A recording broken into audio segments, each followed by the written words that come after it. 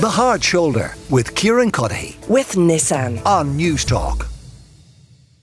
And the Garda Commissioner Drew Harris has travelled to Dubai, where he's going to meet with police there to discuss how Kinahan cartel leaders might be extradited to Ireland. Paul Williams is a crime correspondent for the Irish Independent, and he's with me now. Paul, always good to talk to you. How significant is this visit by Drew Harris? Hi, Kieran. This is very significant. This is just another step on the road towards the complete defenestration and the destruction of the top tier of the Kinahan organisation. Now, it's going to take time. It's going to probably take years. But this is a very significant development. First of all, cops from Ireland and from other countries meet each other and meet diplomats and government officials every day of the week and on a monthly basis to talk about very sensitive investigations. For them to go out quite openly and so transparently and say, by the way, guess what? Good old Drew Harris and Justin Kelly, the Assistant Commissioner in charge of drugs and organised crime and serious crime, are popping over to Dubai to sit down with diplomats and senior police officers and politicians to talk to them about how quickly they can expedite sending the Kinahans home to face justice. That's absolutely unprecedented. We've never seen that again before, and we would probably see it again. Here's the thing.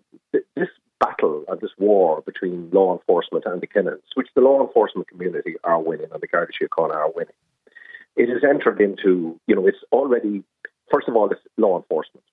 Then it moved to the international diplomatic level, whereby at a very high level, diplomats from Ireland and the European Union have been talking to their counterparts in Dubai. Third layer, the Americans come in and very quickly overnight, last April, 12 months, have basically narrowed down the world or closed down a lot of the world around the Kinahans. Their only place that they can stay at the moment is in Dubai. And you have that huge international effort, everybody working together for one goal, and that's to put Christie Jr. and that awful son, other psychopathic, narcissistic son of his, Daniel, behind bars forever. This, what we're seeing at the moment, Kieran, is the psychological operations, the psyops, as the Americans would call it, where now they're making it very, very public and very, very clear. Number one, we are not giving up on these guys. We're coming after them relentlessly, and they are going to come home, or they're going to go to some jurisdiction where they can be incarcerated. Now, if you're the Kinahans today lying at the pool in their 7-star apartment complex in Dubai, you will be saying to yourself, no matter how solid or how tough these guys think they are, or how resilient psychologically they are, this will be another a dent in their confidence, because if they were considering moving, they'll be gone. They will have to go. Now, there's been a lot of speculation about Iran. We've talked about this, Kieran, and there's been various, and I think partly the Kinahans themselves put that rumour out. If they are and have established connections in Iran, then why aren't they there at the moment? Are they going to go there? With the Americans involved, they have to look over their shoulder now all the time, every moment of every day, because the state around them, which is very much in the trawl of the United States of America, would just very, very easily just throw them out to the Irish whenever they want them. And tell me a little bit about that. I mean, how would Dubai or authorities in Dubai approach a request for extradition, from Drew Harris or otherwise, or a request for an arrest in Dubai? Well, do they do this kind of on a case-by-case basis? It would appear that way, Kieran. And, there's no formal legislative or international protocols or agreements. They decided recently to send a guy whose name escapes me back to Italy, Major Mafioso. They sent a guy then back to Holland, a notorious gangster there. But at the same time, they've been refusing to repatriate and extradite a whole host of criminals and malcontents from all over the world to other jurisdictions. One other point about this as well, we have been told recently, Kieran, that the file on this case, or the files on this case against the Kinahans would fill a room. We are told that the DPP is still deciding on that, and it will take considerable amount of time to adjudicate on a case like that and decide what to do. But it would appear that either the guards are very, very, very confident that charges are going to be preferred against the 3 Kinahan family members, or they're just chancing their arm, which I doubt if they're doing anything to chance their arms here. I think they know exactly what they're doing. There's a very clear strategy here, and it is to bring them back, and they would obviously clearly believe that the DPP is going to charge them. Now, my tuppence halfpenny worth is there's certainly a major case against Daniel Kinahan. Absolutely no question about it.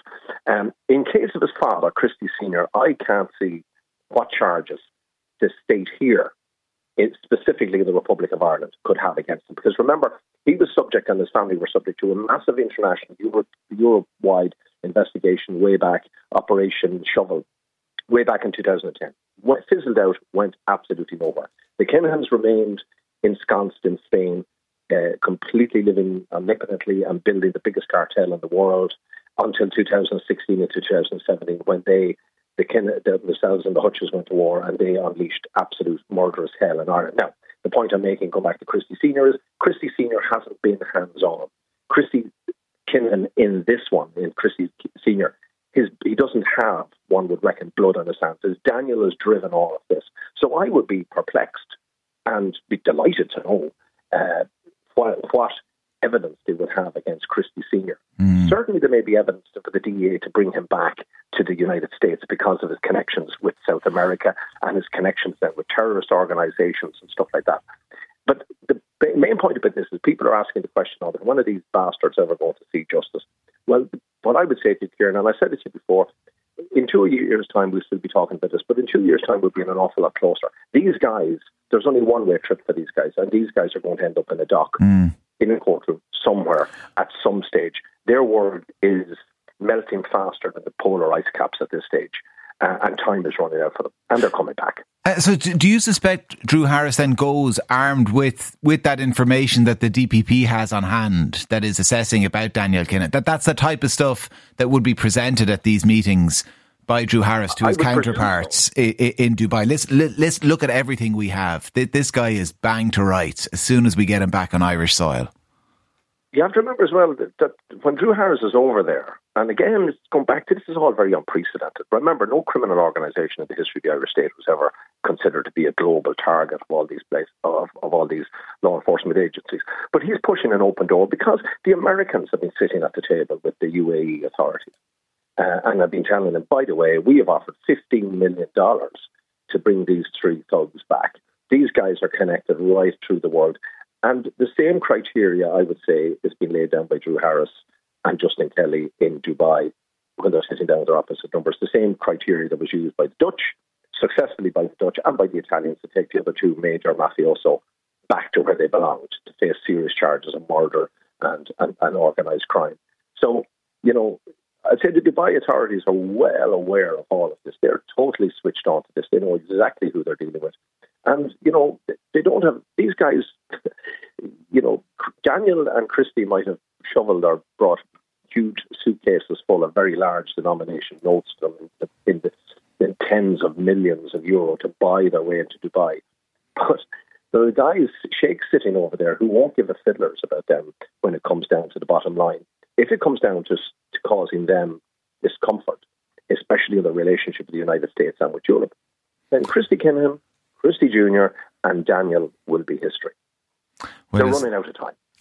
If there's any kind of update over the coming days on that meeting, we will, I'm sure, be covering it here on the show. Though, as you say, listen, these are kind of slow processes that need to be given time to work themselves out. Before I let you go, though, Paul, what did you make of the decision by Virgin Media to broadcast this interview, this documentary, if it's the way to describe it, with John Gilligan? Well, I don't have to tell you or your listeners what I feel about John Gilligan, what I think about him.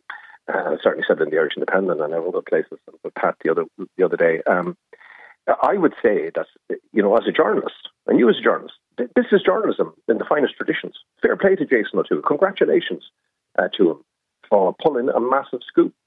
Like John Gilligan, I'm just away and I didn't actually watch it last night because I just couldn't be bothered looking at him, to tell you the truth. And I have recorded it though, and I will watch it when I get back. I'm told very reliably that Gilligan just shows himself up for what he is through this 3-part series. He's a liar. He's just a profligate liar. He's a murderer. And he is it's like the dying sting of a wasp. So I will congratulate Dave Harvey and everyone at TV3, Virgin Media, and Jason O'Toole for writing the book and doing the interview with him. That's what journalism is about. Like, everyone's got very upset about this. What I'd be upset about is that John Gilligan would be allowed to tell unfettered lies. Here's one of the allegations this scumbag is making, is that Veronica organised to shoot herself in the leg the very first time she was shot in early 1985. And previous to that, there was a shot fired at her house, which basically means that she tried to kill herself, which is absolutely outrageous.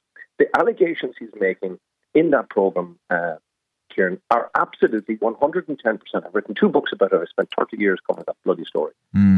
Every allegation he's made, there is no foundation. There is evidence to disrupt or dispute everything. Remember what the Special Criminal Court said about John Gilligan. It said that they had a very, very strong belief or suspicion that he was responsible for the murder of Veronica Guerin.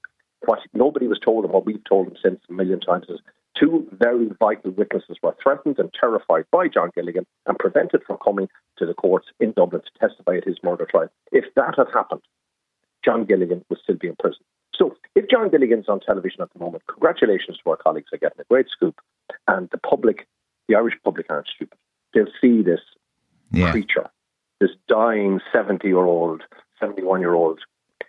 parasite, warbling his last before he potters off at some stage, hopefully not so long away from us, where he says himself he thinks he's going to hell. So let him have his moment in the sun. He's showing the public what he really is. And forgive me for being so passionate about it.